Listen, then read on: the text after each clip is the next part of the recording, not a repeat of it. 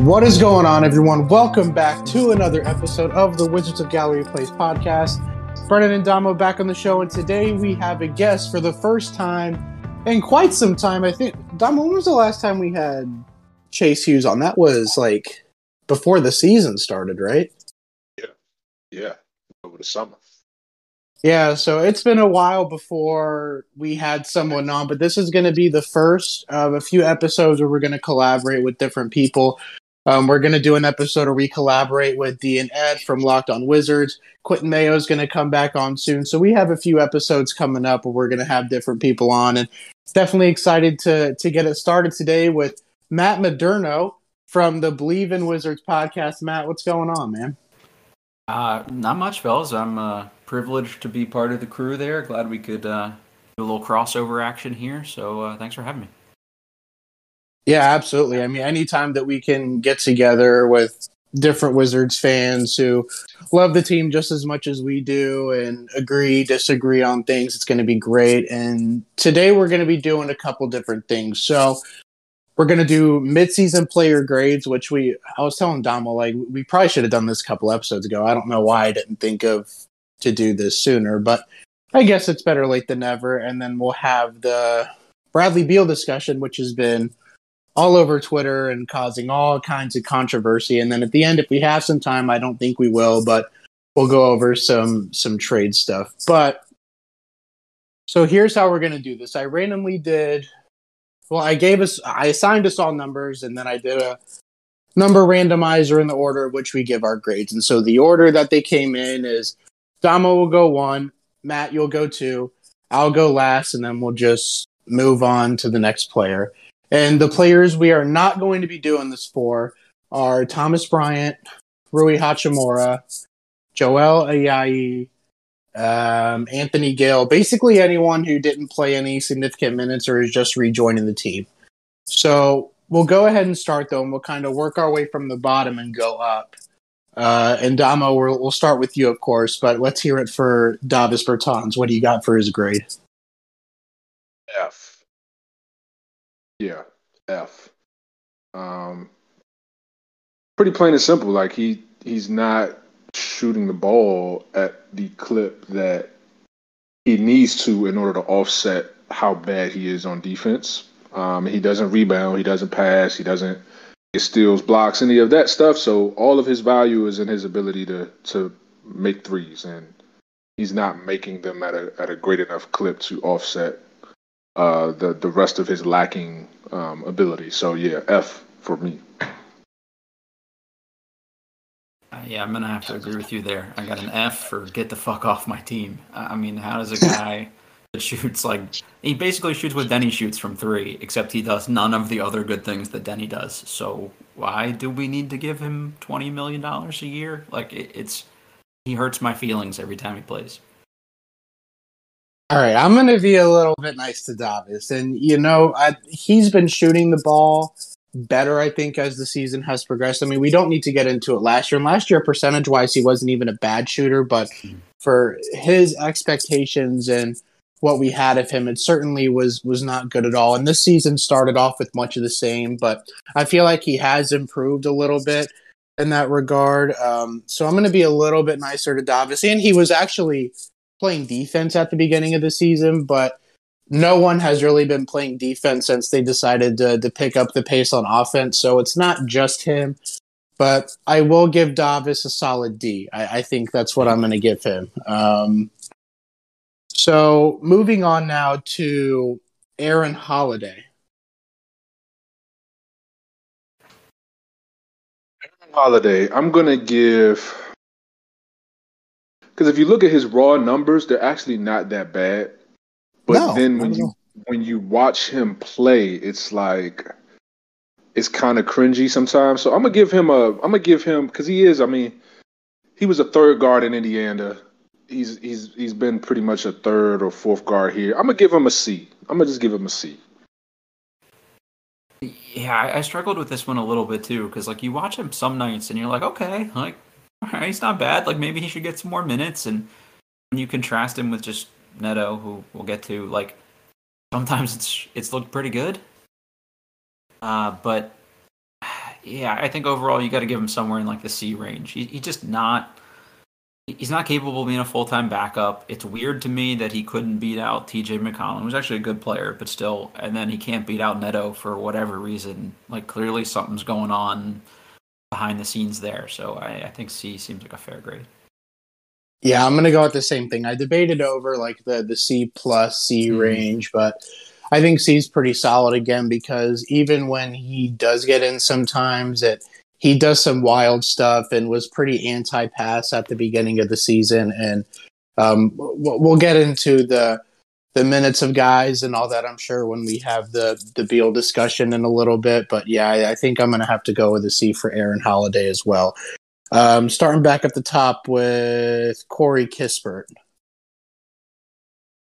I'm going to give Corey a B.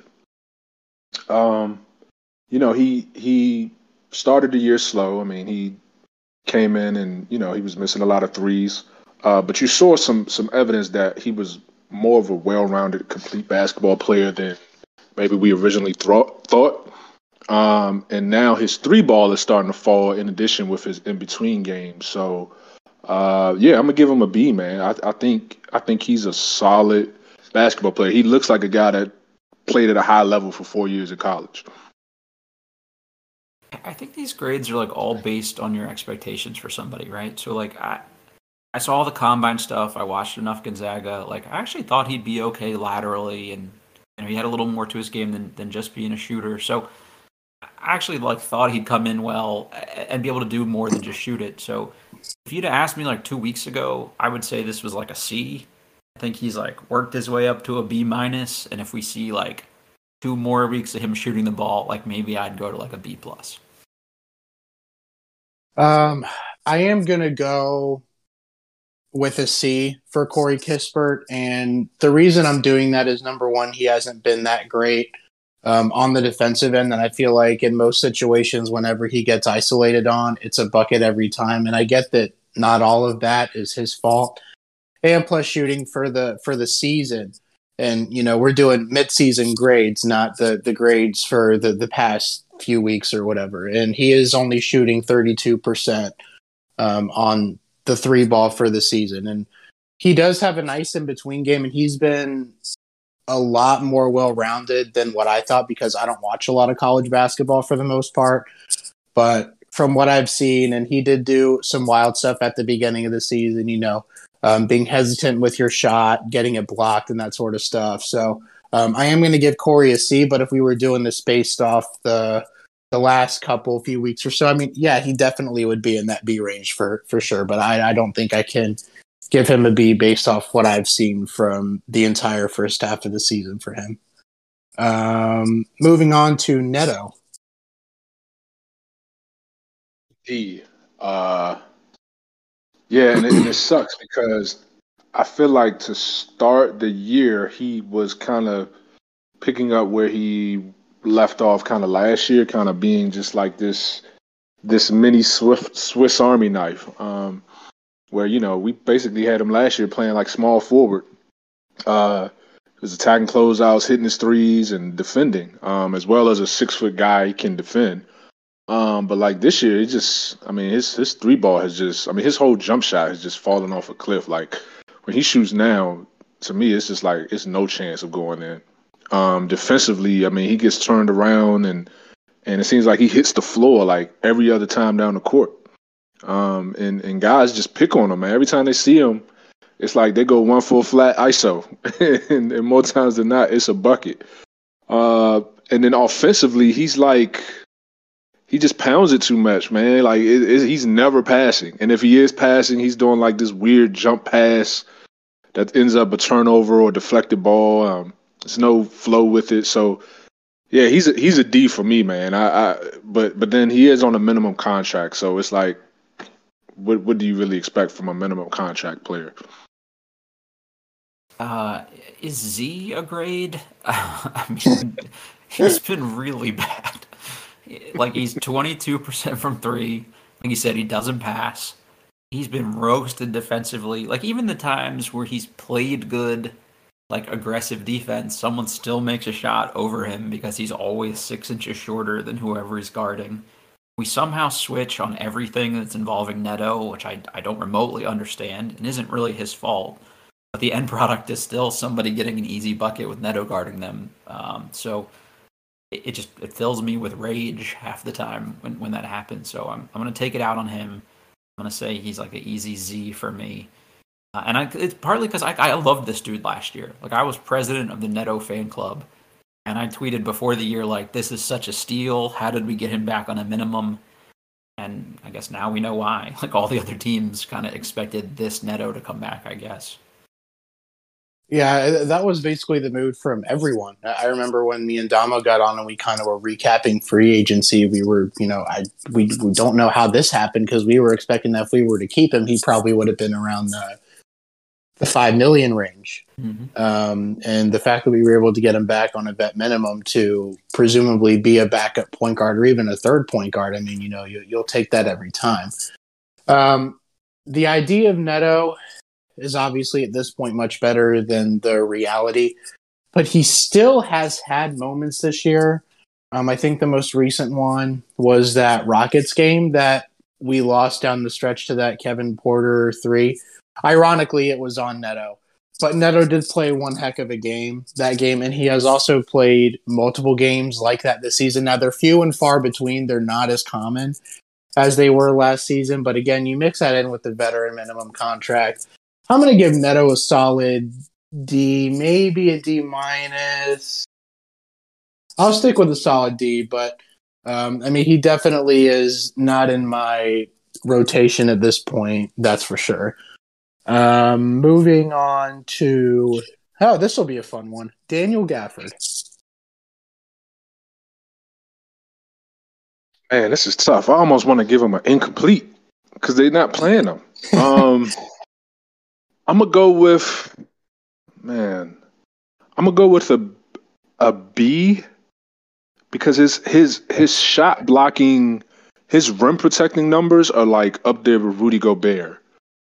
But then you have those instances where he picks up 2 or 3 fouls in the first 3 minutes, and he's basically useless at that point because his confidence is shot. He doesn't get back in the game enough to give rhythm. And then there's other issues with his defense, pick and roll wise and kind of guarding the perimeter that leave a lot to be desired. But I'm gonna still give him a B. I just wish they would play him consistently so we really, really know what we had. Yeah. I had a B also, only because like we're 1 year removed from him not even getting on the court for the Bulls, basically, and he's at least a serviceable enough starter for us. He's 23. He'll get better. I think we all thought the two big issues for him coming into the year were the conditioning and the kind of crazy fouling. I think the conditioning looks good. I mean, granted, when you're only playing 11 minutes a game now, it's hard to tell. But earlier in the year, he had a lot of like 25-minute games and stuff like that and didn't seem, like he was going to die on the court like he did after 15 minutes last year. So I think he addressed one of the issues. I love that he doesn't try to do too much. Like, he's still taking shots from an area where you feel comfortable with him shooting for the most part. So I think this is more a them problem than a him problem. I agree. And I agree with both of what you guys said. And I'm going to give Gafford a B minus for the season. And like Damo was saying with the fouls and all that, I don't want that to wash away whatever else he can bring to the table. But the problem is you got to be available to do it. And even when he has had opportunities to do that, there have been moments where you're like, Gaff, what are you doing? Like me and Damo talked about, it was either the last episode or the episode before where he always brings the ball down and gets it stripped. And whenever he's around the rim, the ball has to go up. He can never just pivot and kick out and find a shooter, just reset the offense. So those are a couple of things that maybe are a little bit picky with me, but that they're plays that can lead to disastrous results on the other end. And to me, like, I just don't want you to be a hazardous player that does hazardous things by turning the ball over. And he still has some tendencies that he needs to work on. But Matt, like you were saying, I think this is more of a them problem than a him problem. So I think a B minus is pretty fair for what we've seen from Gafford this season. Denny Avdia. This is another hard one, to be honest. This one's hard, man. I'm gonna go C. Okay. Because I'm not grading him as like a total basketball player. I'm grading him amongst his peers, right? So I guess I'm thinking of it in terms of all of the guys that were drafted with him, like where would he slot? And I think he would be right around, the 10 to 15 range. So just about, I would say probably, yeah, I would give him a C. Like I just think he's been good defensively as a one-on-one, ball stopper. His rebounding has been solid. He play makes pretty well when given the opportunity, but his offense is just so bad. Like even against the Celtics, I mean, he had a wide open layup, left hand layup, and just blew it. Like, and I'm just like, gosh, man. Yeah, so I'm gonna give him a C, but obviously there's room for growth there. I said B minus only because I had pretty low expectations for him coming into the year in terms of how he would fit into this rotation. Like I thought the offense would still be a work in progress, and I didn't expect him to take the jump he's taken defensively. Like not to this level. I thought he'd be a lot better, but if you say he's been an A on defense and a C on offense, like I graded that out to like a B minus, maybe even a D on offense. Like when he's confident, he's a lot better player, right? Like last night when he hurt that leg, he just hoisted that three up without thinking about it, and it was like a thing of beauty. And then, the rest of the time he just kind of stands there confused about, what to do. So I think some of that's more confidence than anything. So I don't know. I think just B minus, C plus, any of that stuff seems like pretty fair. Yeah, I'm gonna give Denny a C plus. I think they're like Damo was saying. I think there's things offensively that he certainly still needs to work on it. And I don't think by year 2 you need to be this polished player, but I think you want to see improvement in certain areas. And while I think that we are getting there and we're trending in the right direction, we still haven't seen enough to where you can say like he's definitely improved in XYZ. I don't think that we've gotten there yet. If he had been playing defense great the entire season, I'd be more inclined to give him a B minus. But he stopped playing defense when everyone else stopped playing defense, and for a little bit, it was only like, okay, are we going to get good defense tonight? Are we going to get bad defense from Denny? And then you mix that in with the not so great offense, and you're like, well, this is about a C minus D plus player, but. I would like to point out also that I think that the Denny Avdia situation, again, given his current skill set, it's hard when you have guys at the top of your roster that get paid money and you want them to do certain things to be in certain positions. I get that, but at the end of the day, I still think this is more of a them problem than a he problem, kind of like with Gafford a little bit. Maybe less so than Gafford, but I am going to give Denny a C plus. Montrezl Harrell. Give him an A. He's pretty much. I mean, statistically, his line is pretty much. If you do it on a per 36, I mean, it's pretty much the same as what it was when he won Sixth Man of the Year. It's just that he's kind of in a more limited role here because we're running the whole 3-center thing, and then obviously the pecking order as far as the scoring with Beal, Kuzma, Dinwiddie. So yeah, but he's been as advertised. I think you nailed it, right? As advertised, and that led into my grade a little bit here too. I think on the court he's been an A. I knocked him down to like a B plus overall, only just because of some of the off the court stuff, which is also sort of as advertised. Like taking a swing at a teammate, never a great idea. Passive aggressively trolling your coach in media availability, not always a great idea. Like just some of the complainy stuff. Like you got to realize what your role was going to be here, I guess. I don't know. So I give him a slight downgrade for that, but it's hard to argue with like him being the problem. A guy that got MVP chance for the first month of the year, like you at least have to give a pretty good grade to. Yeah, for that reason, I'm going to give Trez a solid B. I was kind of teetering with maybe a B minus, maybe C plus, but I think a solid B is probably fair when you consider the start that he had to the year. Again, being in MVP conversation on MVP ladders and stuff like that. I mean, you can't ignore that. And again, we can't just look at the last month or so. You have to look at the totality of the first half of the regular season. So for that reason, I'm going to give Trez a B. Like Matt was saying, I could live with some of the off court stuff, but again, it's not like we didn't know that some of this stuff may potentially be a problem. But I'm going to go with a B for Trez. KCP. Uh, man, I'm gonna go D. Ooh, Uh, spicy. yeah, I'm gonna go D, man, because I feel like, but a lot of it though, I don't feel like it's his fault. I feel like a lot of it has to do with just the roster construction. Like we're asking him to be a starting small forward, and he's a backup shooting guard. Um, we're also giving him a lot more freedom on offense, and he should not have that freedom.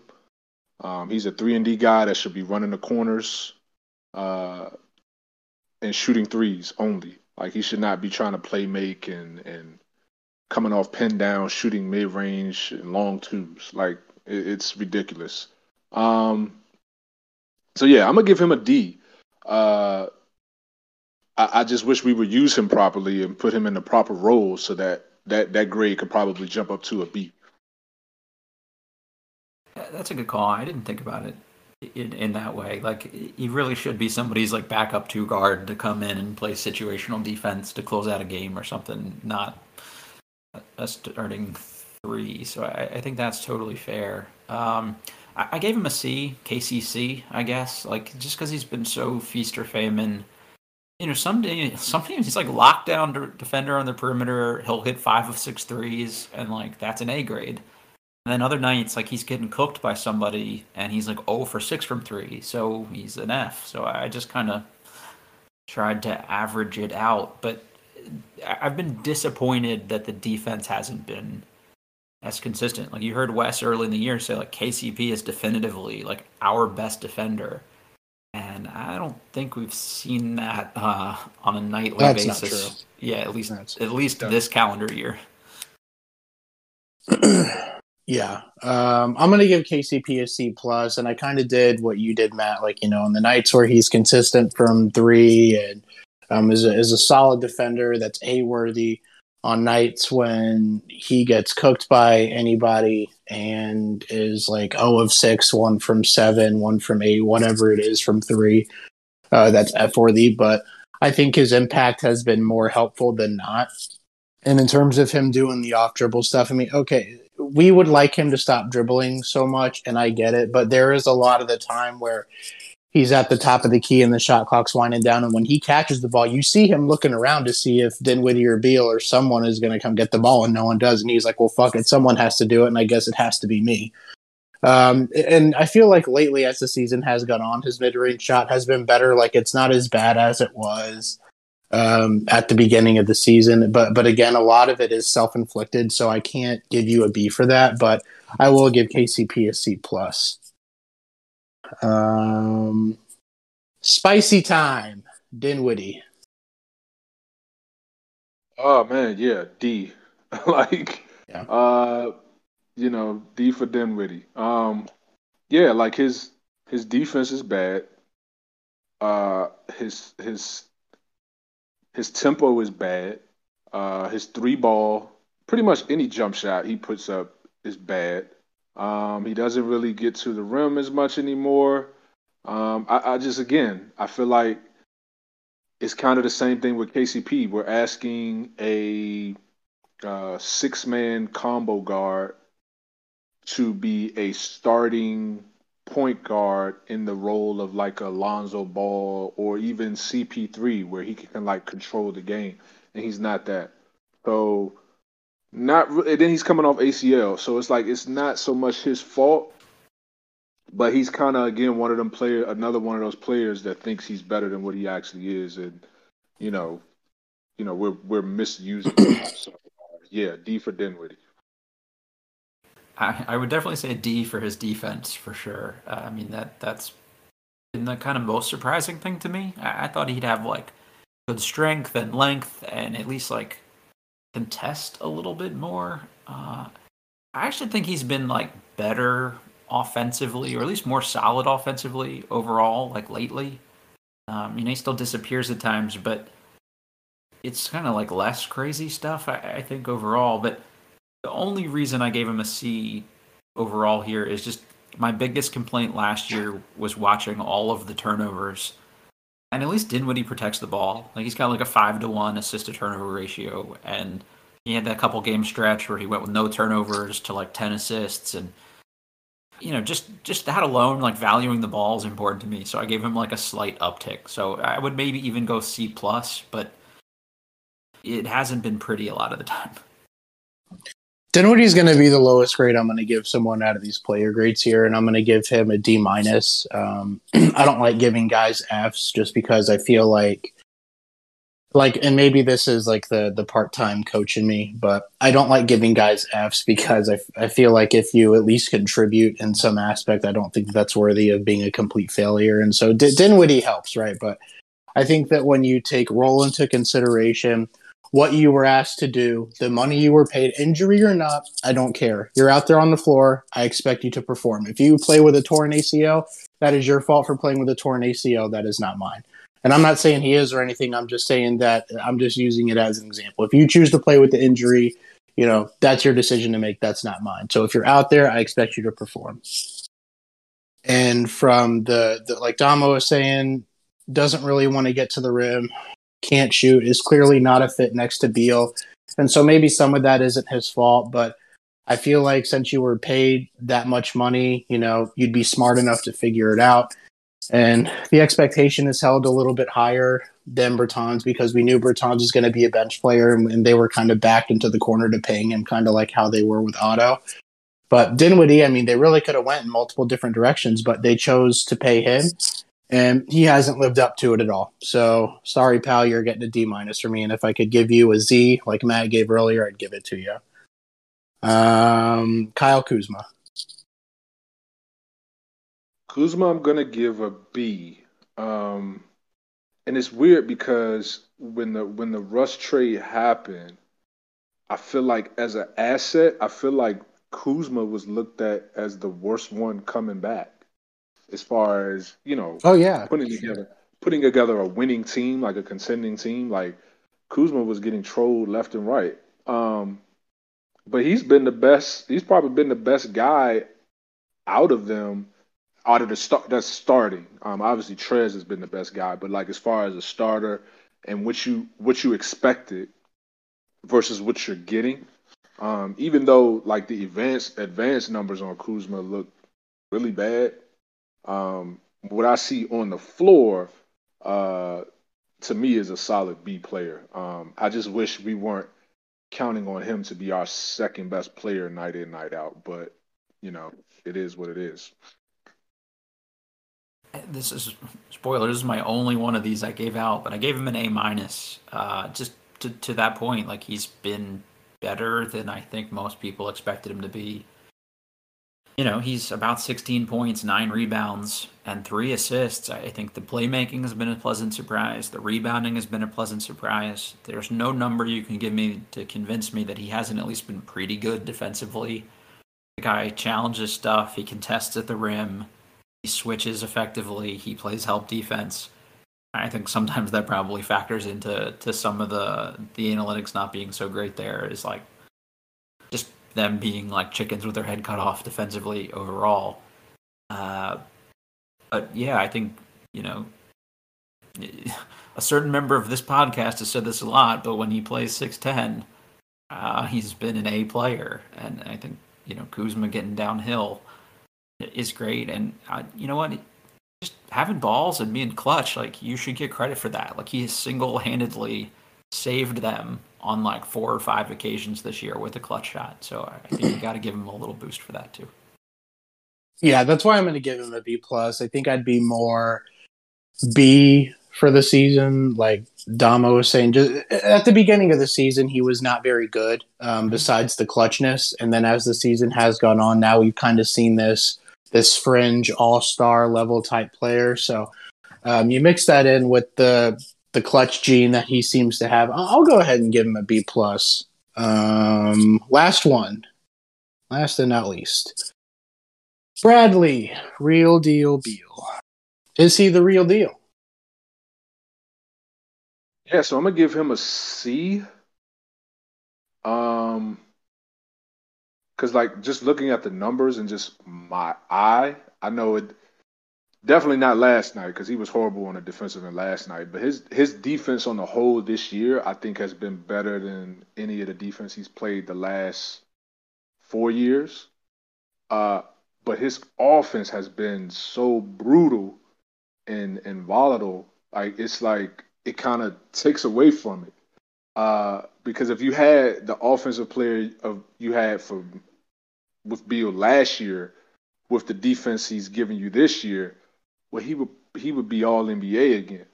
But it's like his defense went up, his playmaking went up, but then his shot went in the toilet. The turnovers went up, and it's like, how do you balance it? And then of course the issues in the clutch remain. So yeah, definitely not. He's been better of late, but definitely not the season we thought he was going to have. So yeah, I'm gonna give him a C. I had probably the hardest time with this one of any of them. I ultimately settled on a C minus. Like individual offense has been bad, like real bad. A high usage, 29% from three, a decent amount of turnovers. But the point Beal stuff has been encouraging at times. I'm a little cooler on the defense overall, only because it started off really good for like 10 games, and then it just dropped off completely, which a lot of the teams did for like 10 games where we played no defense. And then now we're back to like, okay, some games he'll like make a couple good contests or whatever. Some of it is them putting him on matchups that don't really make sense too, which isn't totally his fault. But then other nights he looks like he is totally apathetic to guarding anybody. And that wouldn't be that bad. Like, again, I just thought he needed to be a serviceable defender. And that would be okay if you didn't start the year by saying, like, your goal is to make an all-defense team. Like, don't say shit like that and set the expectation for, I'm going to really lock in this year on that end. And then do this. Like, you raised the bar for yourself. If he'd have just said, like, I'm not going to be a turnstile, we'd have all been like, yeah, you've met that expectation. And then I can't not like take him down like at least a little notch to the C minus. Like his smug media day, like gotcha stuff with the vaccine. Like that's just like not, I don't know, like be a leader. Just that wasn't cute to me. So I landed on a C plus or C minus. Sorry.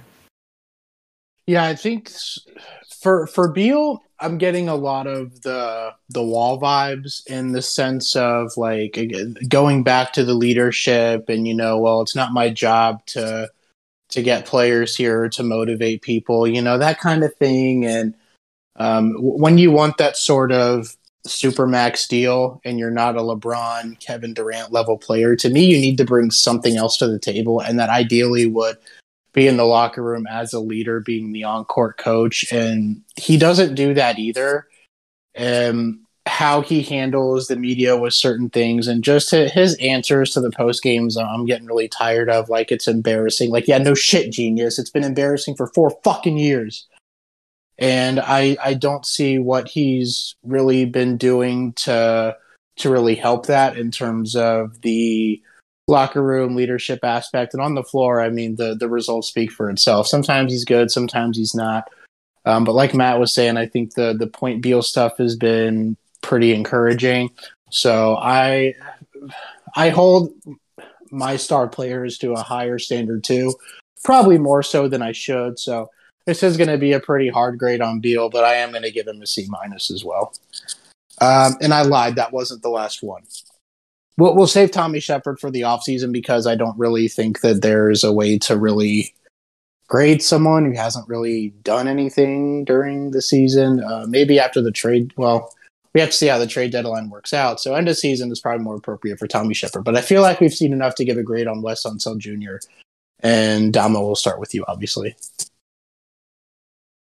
Yeah, this is probably the hardest one for me because, to start the year, like, that 10-3 stretch, like, I mean, it Greatest was coach of master all time. class.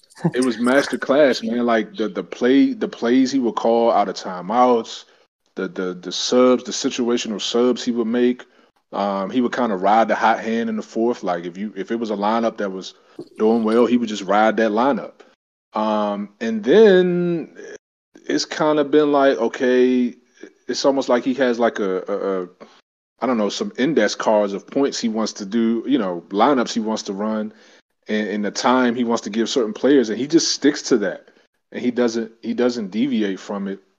The offense has been kind of, it still just looks bad, man. Like I don't really know what the identity of the offense is. Like, what are they trying to accomplish every night?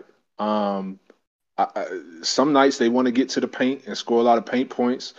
Some nights they want to shoot a bunch of threes. Some nights they want to, run up and down in transition. Other nights they move at snail pace. So I don't know what the identity is of the offense. And when you watch the players, a lot of times they kind of just look confused. And then it's just like, okay, well, let's just give it to Beal or give it to Kuzma and get out the way. And it just looks bad, man. So, and as a defensive coach, how do you justify playing Neto as much as he likes to play Neto the way Neto has looked? How do you justify pulling Gafford when he's not in foul trouble for other guys who are poor defenders? Like, you're putting Bertans in at the 5. Like, you're a defensive coach. Like, who the best defenders on this team are. Like, I would think a guy like him would kind of lean into his defenders, kind of like Tibbs does. Like, he's going to go down on the ship with a Taj Gibson in the game because Taj Gibson is going to give him that effort on the defensive end. I just don't see that with Wes. I just see a guy that just kind of he just looks like a first-year head coach, man. Like, he's just trying to figure it out just like everybody else. So I'm gonna go C with him. He's just been average, team average, he average, roster average. Like, so C for Wes. Yeah, I think that's probably fair. I literally just put a question mark next to his name because I just don't know. I mean, to your point about like the index card, that's what assistant coaches do, right? Like, you have a guy that keeps a sheet of here's the script, and Wes has probably been that guy a lot. And now it seems like he's scared to deviate from that. Like, I hated when Scott Brooks would like justify taking out a hot hand or playing somebody that sucked because he was coaching from feel, but some amount of that is like legitimate. Like, you do have to kind of get a feel for when to like Brooks just did it in ways that didn't make sense and said the feel thing to justify it, in my opinion. But like for Wes, like, you've got to be like, all right, Kuzma just hit 3 threes. Maybe I shouldn't go sit him for 4 minutes. Like, that kind of stuff doesn't track to me. Or like, shake it up enough that like okay, nobody's good tonight. Like, you're all gonna sit for the next 4 minutes, regardless of script. And Gill is coming out, Holiday is coming. Like, we're gonna put all these guys out here that are at least gonna like hustle or do something. So I don't know. Like, the on-court stuff hasn't been great. I think it's hard to really judge. I think he's trying to learn on the fly. I don't think this is the easiest group to coach, personally. I mean, Beal is super catered to, so I can't imagine that Wes is going to make a ton of impact with him from like a mindset perspective. Trez is probably tough. Dinwiddie is quirky. Like, so it can't be like an easiest first head coaching job, I wouldn't think. But the off-court stuff I've liked. The fact that he stands up in the media like sessions and says like, this person was bad. This person was bad. I was bad because this is, blah, blah, blah. Nick Nurse outcoached me. Like, I give people credit for transparency. And then you have the Athletic article, where people were whining about stuff behind the scenes. And he was like, they haven't whined to me. My door's always open. So that's a them problem if they're not happy with their role. Like, I kind of give him props for that too. So I don't know. I think you can't really say for sure on this one, just because we don't know what he's trying to get them to do and whether or not they're doing it. The fact that he's had to say, like, we've dumbed down the offense. I mean, maybe he has a really creative offense and they're just not doing it. That's why I put a question mark. Yeah, both of you made really good points here, and I think so. I'm kind of teetering on the C plus C. I think I'm going to end up giving him a C plus just because of the stuff that you were saying, Matt. Like, I think in a sense he's been kind of given a raw deal with the different personalities and veterans on the roster, as well as catering to Beal. And I mean, you could tell at the beginning of the season that like these guys just had no idea what they were running on offense, and now you can look at that and say, well, it came out in reports that you guys didn't really work on offense, so maybe this is actually a West problem and not a player problem. But after the defensive shit that we had to watch for the past 5 years, well, I guess 4 years. I guess Scott Brooks' first year really wasn't that bad defensively, at least. I don't know. I don't remember. Anyway, the emphasis was there on that floor that they needed to buy in, even with a totally different roster. So everyone was praising that for the defensive work that they were putting in during the preseason. But I am going to give Wes a C plus just because, again, I don't know what they're trying to accomplish on either end. Truth be told, I believe that if they were going to play his style of basketball, they would be playing how they were at the beginning of the season with the slow pace. We're going to grind you out on the offensive end, and on the defensive end, we're not going to turn the ball over. We're going to go back and we're going to make you guys run an offense to score on us. And that kind of was working at the beginning. And then there was a small stretch there where it wasn't working and we were getting blown out by everyone. And then when they went out west, they kind of switched their style up a little bit and then they started winning a little bit more. But I will give West a C plus. And just one thing too, like the offense has been like top 6 the last 16, 17 games. I mean, with this Celtics game is probably going to drop them a bit since they didn't even get 90 points. But the offense has been top 10 the last few games. It's even though still it just doesn't look cohesive. They still have guys just been playing well. But yeah, it's like they have those, like you said, the 3-4 minute droughts where they can't score.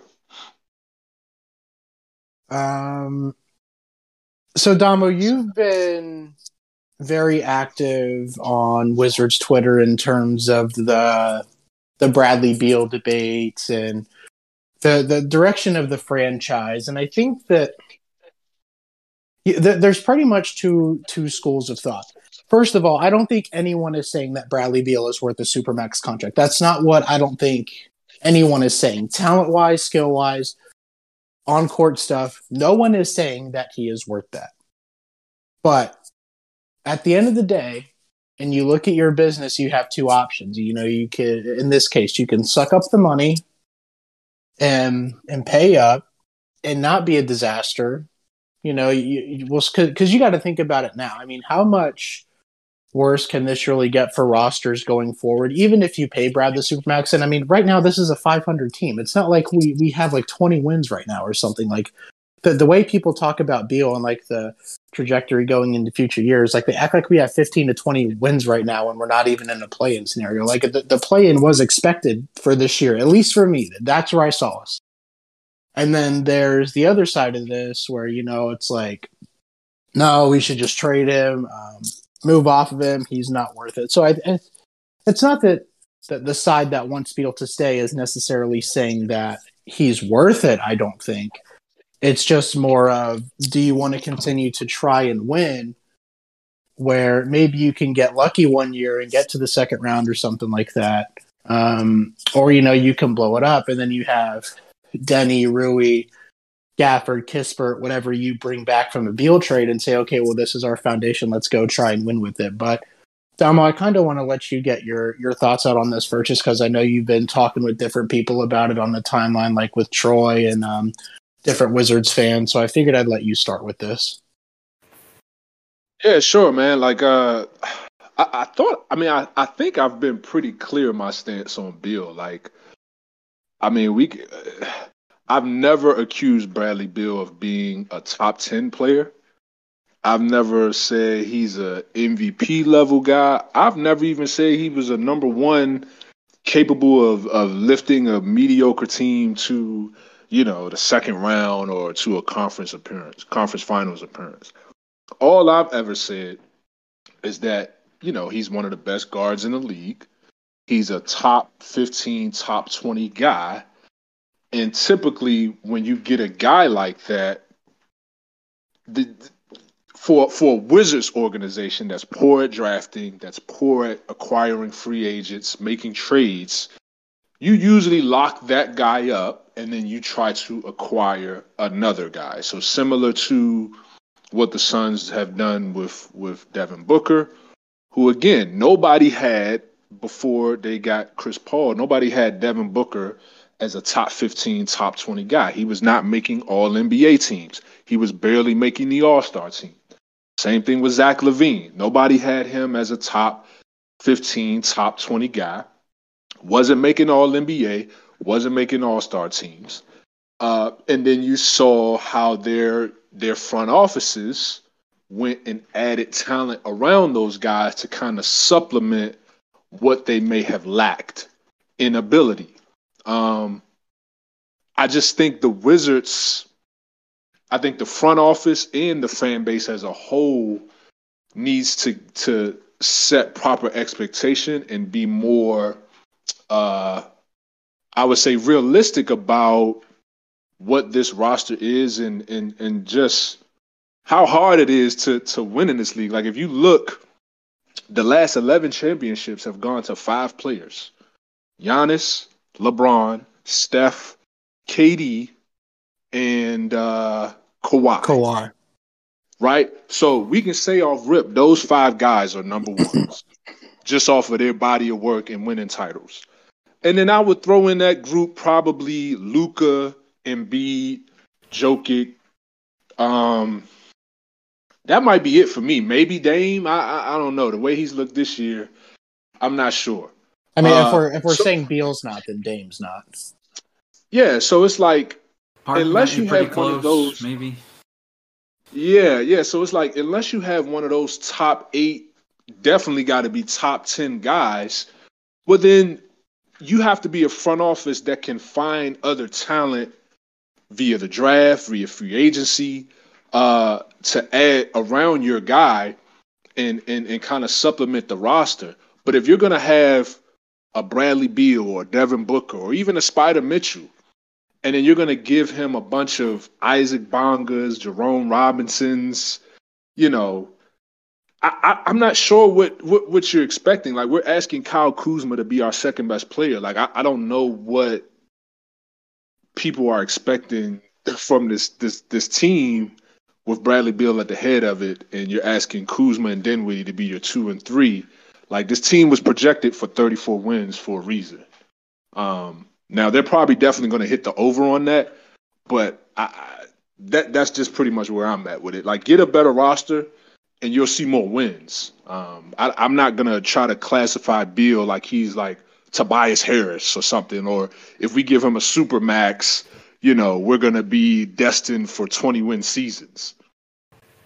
Damo, really quick, but before I let Matt get in on this, what would you say to the people that say giving Bradley Beal the supermax will hinder you from getting a better roster? And here's one point I wanted to make, and then I'll let you get back to this. But if you trade for a guy like Sabonis and he's at $19 million for the next 2 seasons, does that kind of balance out when you consider that you're giving Brad a supermax? So now it's kind of like you're just paying 2 guys on a max contract, for example, which is typically what a winning formula is now in the NBA, I feel like. Yeah, so it's like I think people are scared off with the idea of a supermax because I mean we gave Gil a big contract, he got hurt. We gave John Wall a big contract, and I think on that contract he played maybe 30 games because he was hurt. For me, I kind of trust Beal's work ethic regarding his body, his health. So I'm not so, and then, the last few years he hasn't been hurt. I mean, he started his career with some injury issues and he talked about changing his diet, his work habit. and it corrected it. We haven't seen any major issues with him injury wise. So I don't think once we give Beal this money that all of a sudden he's going to suffer a back injury or an Achilles. Like I just think he's going to be a 25 5-5 shooting guard. The question is how efficient is he going to be? Is he going to get that three ball back? And is he going to keep those turnovers down? And I feel like if he does that, I don't feel like it's going to be an issue moving off of the contract if that's what we want to do a year or two from now. And we know it's going to be suitors out there trying to add a player like that are trying to get over the hump. So yeah, and that's pretty much where I'm at with it. But either way, whether you pay Beal or you don't pay Beal, you got to draft better. Like you got to be the team that hit on a Pascal Siakam at 27. You got to be the team that hits on a Spider Mitchell at 13, or I can go down a list of guys that weren't top 5 picks that turned out to be all-star level players. The Wizards never do that. They we don't hit on a Fred VanVleet undrafted. We got to start doing that, and if we don't, this is what it's going to be, whether we keep Bill or we blow it up. Matt, I'll let you go now if you have any thoughts on this. So here's my general sense on this. One, GMs don't look at the NBA the way fans do. No one is looking, like, pick whatever front office you want to look at. Let's say Bob Myers and the Warriors. They're not looking at Beal as the way he's produced this year. They're looking at Beal on a whole, and they're going to assume that there's some weird shit going on this year. And that's not the player he is, because that's not the player he's been. They're looking at, some average of this year, last year, the year before that. Right. And Beal's an asset. The people that are posting rankings and saying Beal is like the equivalent of Tim Hardaway Jr. and shit like that, like, you're embarrassing yourself. Like, he's just not that kind of player. He's also not Kevin Durant. So when you say he's worthy, not of Supermax, but like the 10-year veteran max, that's basically a Supermax, right? Like, whether he's worth that or not, it doesn't matter. That's what he's going to get. He's not worth the same amount of money KD is from a value dollar per production standpoint, but he's also better than the Tobias Harrises of the world that are maxing out what they can make. So it's just, you got to look at this a certain way. Like, they don't have much wiggle room here, and you actually have to give him a deal, I think, no matter what, because one, your owner wants him to, and two, it actually makes him more tradable, in my opinion. Everybody that's worried about him becoming untradeable as soon as he signs this deal, again, GMs are not looking at it the way you are. They think they can bounce him back. They think, in a new environment, he'll play the way he's played the last couple years, or be more efficient in a second, third role, as opposed to carrying a bad team. So it's all wasted breath to me to talk about whether or not they're going to trade Beal. They're not going to do it. The owner doesn't want to do that. And trading him now with like a limited amount of time left on a contract, that's going to scare certain teams away from giving you a real payout. Whereas if you have him extended, like if you have him under contract long term, there are more GMs that are going to want a long term locked in asset, even if it's at a crazy number. Like, the Warriors print money. They are not going to be scared away from trading for Beal in 2 years because he's on a $50 million a year deal. Like, it's not where they're at. So to your point a second ago, Damo, like, you need like what Jason Tatum and Jaylen Brown did a couple years ago on like rookie scale production, playing at an all-star level around Beal for them to have any chance of doing anything. Like, it's not like, could he be better? Yeah. Is he sort of underwhelming when you look at the KDs of the world and what they make money per dollar, like per dollar production? Like, yeah, okay, sure, but he's the best the Wizards are going to get. They'd be stupid to not lock him up. And then you figure it out from there. Like, it doesn't change anything in my mind. So I don't know. That's kind of where I keep coming back to. Like, us saying we should trade him doesn't mean they'll ever trade him. So why are we talking about it? So you personally, you would keep him though? I mean, first of all, yeah, I would. I think you have to. Like, You Right. you get more value for him if he's under contract, in my opinion. So this kind of comes back to a lot of people are pointing to this situation like, well, a lot of people said we had to pay Otto Porter, and look how that paid out.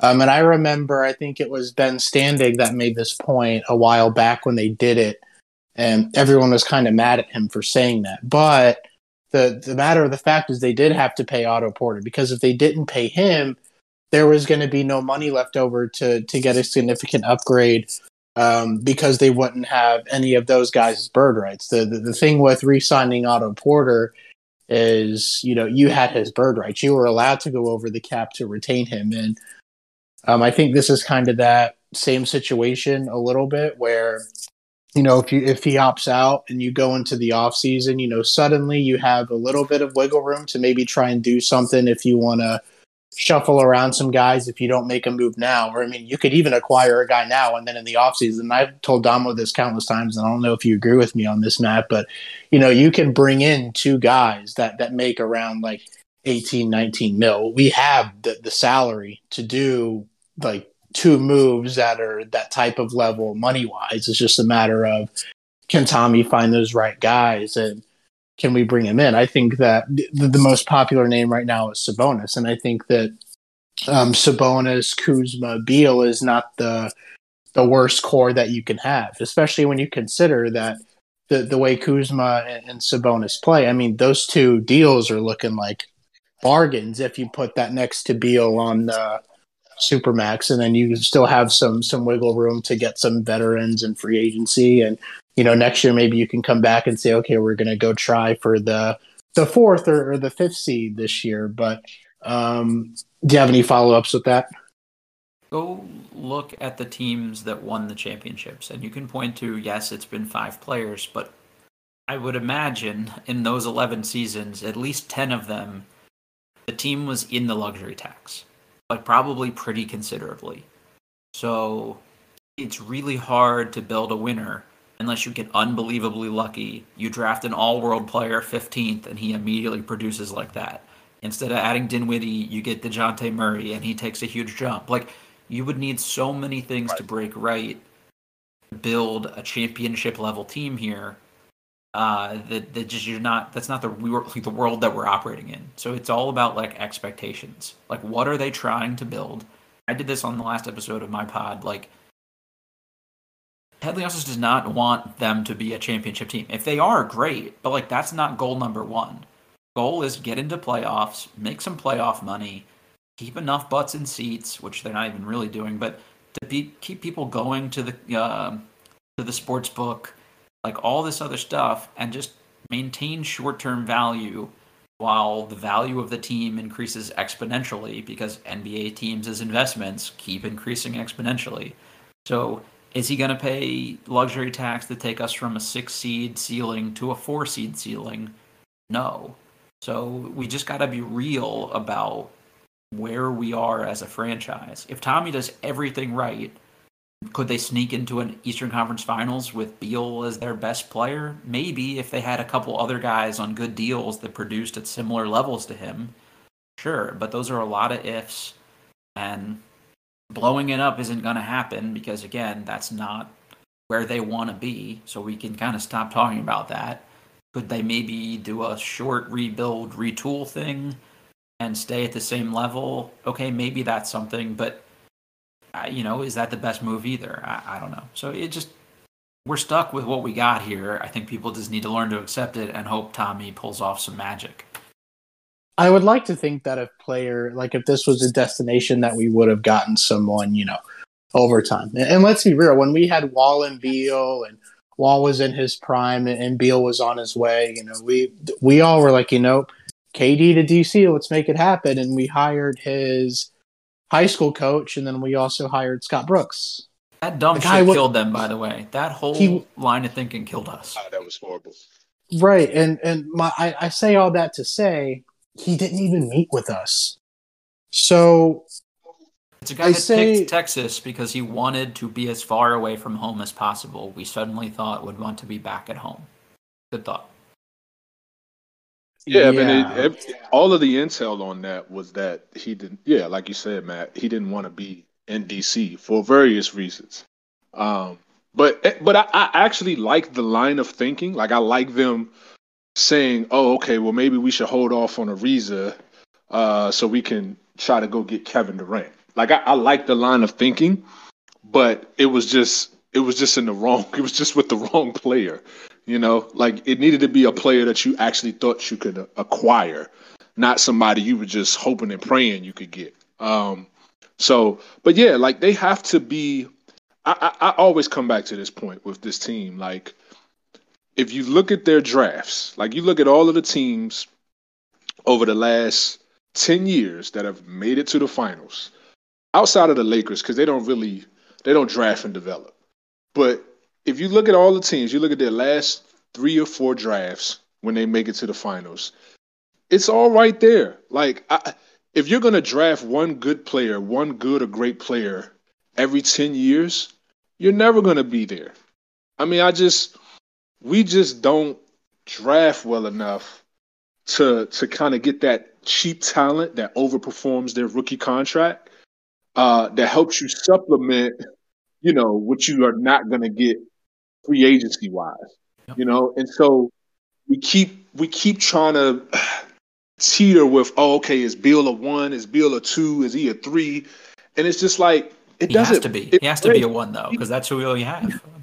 Yeah, like he has to be a 1 because you don't know how to draft. Like, like we talked about, Jokic, right? Like he went in the 2014 draft in the second round, man. You could have drafted him. Like, what was your scouting department doing then? So it's just like, again, we gotta do the fundamental basic things better first. Like the bill discussion for me is really just pointless at this point because if they don't do the other things right, it's not gonna matter. It's gonna be Bradley Beal the problem. It's gonna be John Wall the problem. Gill the problem. Some eighth grader that's we're gonna draft 6 years from now. He gonna end up being the problem, and we're never gonna get to the root of the issue. So that's kind of where I'm at with it. So, really quick before we get out of here, we talk about drafting a lot, and there is some, that argument does hold a lot of weight. So let's play a game. Let's quickly try and name every draft pick from the 2010 draft to now. So starting in 2010, I think our picks were Wall, Chris Singleton, Shelvin Mack. Is that right? From that year, the Singleton Not from year, that year. they took Seraphin first round that year. Oh, yes. Yeah, Shoot. Singleton was 2011 in the same draft with John Vesley. Okay. So we took Jan Vesley over Kawhi and Clay, and then we took Chris Singleton over Jimmy Butler. So the year they took Wall, I had this handy because I was like crying myself to sleep last night looking at this. So they took Wall first, Lazar Hayward 30th. That's right. And they traded him. They took Nemanja Bjelica 35th, traded him. Next year they took Vesely, Singleton, and Shelvin Mack 34th. The next year they took Beal and Satoransky. The following year they took Otto Porter. 38th they took Nate Walters from South Dakota State, who was a very good college player, but they traded him away. They took 54th. They took Arsalan Kazemi, who was actually my boy. God. My boy coached him, but he was like a 9-9 player at Oregon and never really played in the league for very long. The next year, they took Jordan Clarkson, 46th overall, because they traded their first round pick, and they traded him. The next year, they took Jerian Grant, 19th overall, traded him. They took Aaron White, 49th, eventually turned him into Bertans. Troy Brown, 15th. Yusuf Sanan, 44th. That still pains me. Rui, they took the next year at 9th. No second-round pick. They took Denny 9th and Vit Krejci 37th and traded him to OKC. And then we took Kispert and had no second-round pick. So that Jaren Grant year was the year yes, that we took Todd. That was That's right. The Jaren Grant year was the Oubre year, right?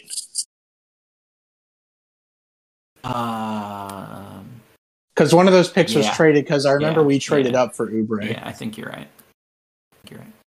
And Oubre, again, not on the roster. So we say all this to say, guys, we're not exactly the draft house in terms of finding all-star level players. I mean, again, we have two. One isn't even on the roster anymore, and our number three, even our top 10 pick investments outside of Wall and Beal have not been good. Jan Vesely, bust. Otto Porter, bust. I mean, so Otto was really good for a couple years. Really good. Yeah, Otto was good. It's just he wasn't $100 million good. I mean, yeah, he wasn't $100 million good. He wasn't a third option on a title contender good. Like he was a fourth or a fifth. Especially when you had Bojan and Oubre that you could have re-signed to do what, for half of what you were paying Otto. Right. So yeah, again, the point was this is more of an issue than just Beal. And I know people can say, well, Ernie's been out of the building. He's not responsible for anything that's going on anymore. But Tommy's been trying to clean up his mess a little bit, which has led to some overpays now, which is hindering our roster even more. And those signings have nothing to do with Beal. Like Dinwiddie playing bad is not Beal's fault. Bertans playing bad is not Beal's fault. So just to keep all that in perspective a little bit, I guess. And again, no one here is saying that Bradley Beal is worth the supermax based off of talent and production. No one is saying that, but you need to understand, again, like Matt was saying, what type of organization we are and what we typically do. And if you want to yell at a wall and scream and argue your points about it, that's great. But that doesn't mean that anything is going to change.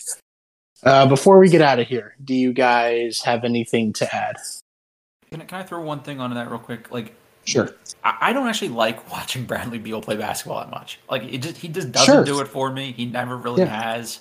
It's just not for me. Like, I haven't liked the off-court stuff. I remember being in the locker room for a game, and he refused to talk to the media, and then mumbled about guys not playing defense from like 5 feet away. Like, I get the frustration, but like, if you're the guy, you can do that every once in a while, and people will give you a pass. You can't do it all the time. Like, the common denominator here a lot of the time is Beal. So you can think he's the problem. Like, I don't even care. It still doesn't change we need to trade him for Ben Simmons, and you see people posting Ben's a 6'11" and a half point guard. He's going to change. Like, you're just shuffling the deck for more of the same issues. You're still locked in to what you're locked into. Like, you need Tommy to be perfect to kind of clean up the previous regime's mess, which he played a part in, to be fair, but it still doesn't change the fact that, like, getting rid of Beal for, like, distressed assets just to panic and get rid of him doesn't make your team better and isn't a realistic thing that they're ever going to do. I think that's a perfect way of putting it. Damo, you got anything? Yeah, I would just piggyback off of that. Like, you're just shuffling the chairs around. Like, if we're talking about trading Beal for another max player who's not as good as Beal, like, what is that accomplishing? Like, if you're trading Beal for Jaylen Brown or Ben Simmons, they're both on max deals. They're a little bit younger, but we'll be 12 months later blaming them for why we can't win 50 games. Like, it'll be the same thing. Like, again, like, we just gotta go ahead. No, I was just like, we just gotta do, Tommy's gonna have to work magic, man. You're gonna have to hit on those cheap draft picks, man. And you're gonna have to pay out some money to some free agents that actually play above their contract, not under it. And so far he hasn't done that. Dinwiddie and Bertans have been negative assets so far, given their contract money. So you got to be better. What I was going to say is the bar will be raised for Rui and Denny then, and when they don't average 25 to 27 points on 58, 59% true shooting, and they're not doing all that crazy stuff that they expect Beal to do, I mean, it's, again, they're just going to find themselves disappointed, and then they're going to want to do it all over again. So, and I get it. When you're number 3 overall, you've been with the franchise for a long time. Like, again, I'm with Matt. I don't even necessarily love watching him on the court, but again, it's just, you got to kind of realize what franchise we are. And ideally we should be a big market, but we don't operate like that. And then you can go and blame Ted, sure, but for me, that doesn't start with Bradley Beal. So, can I throw one more thing in here real quick? Sorry, guys. I know we're going go for it. Go for it. When I went through that list of Wizards draft picks, you'll notice that there are a lot of years where they took one person or two people, and it was a 54th pick that they traded. Just look at like Denver as a comp. These guys have drafts where they have 5 guys, 6 guys. Like, they value the draft and draft picks because they know you're going to whiff as many times as you hit. And you get as many swings as the bat as you can. Like, 2014, they took Doug McDermott 11th. And he ultimately got traded. But, like, that's what their first-round pick, their lottery pick, got used for that year.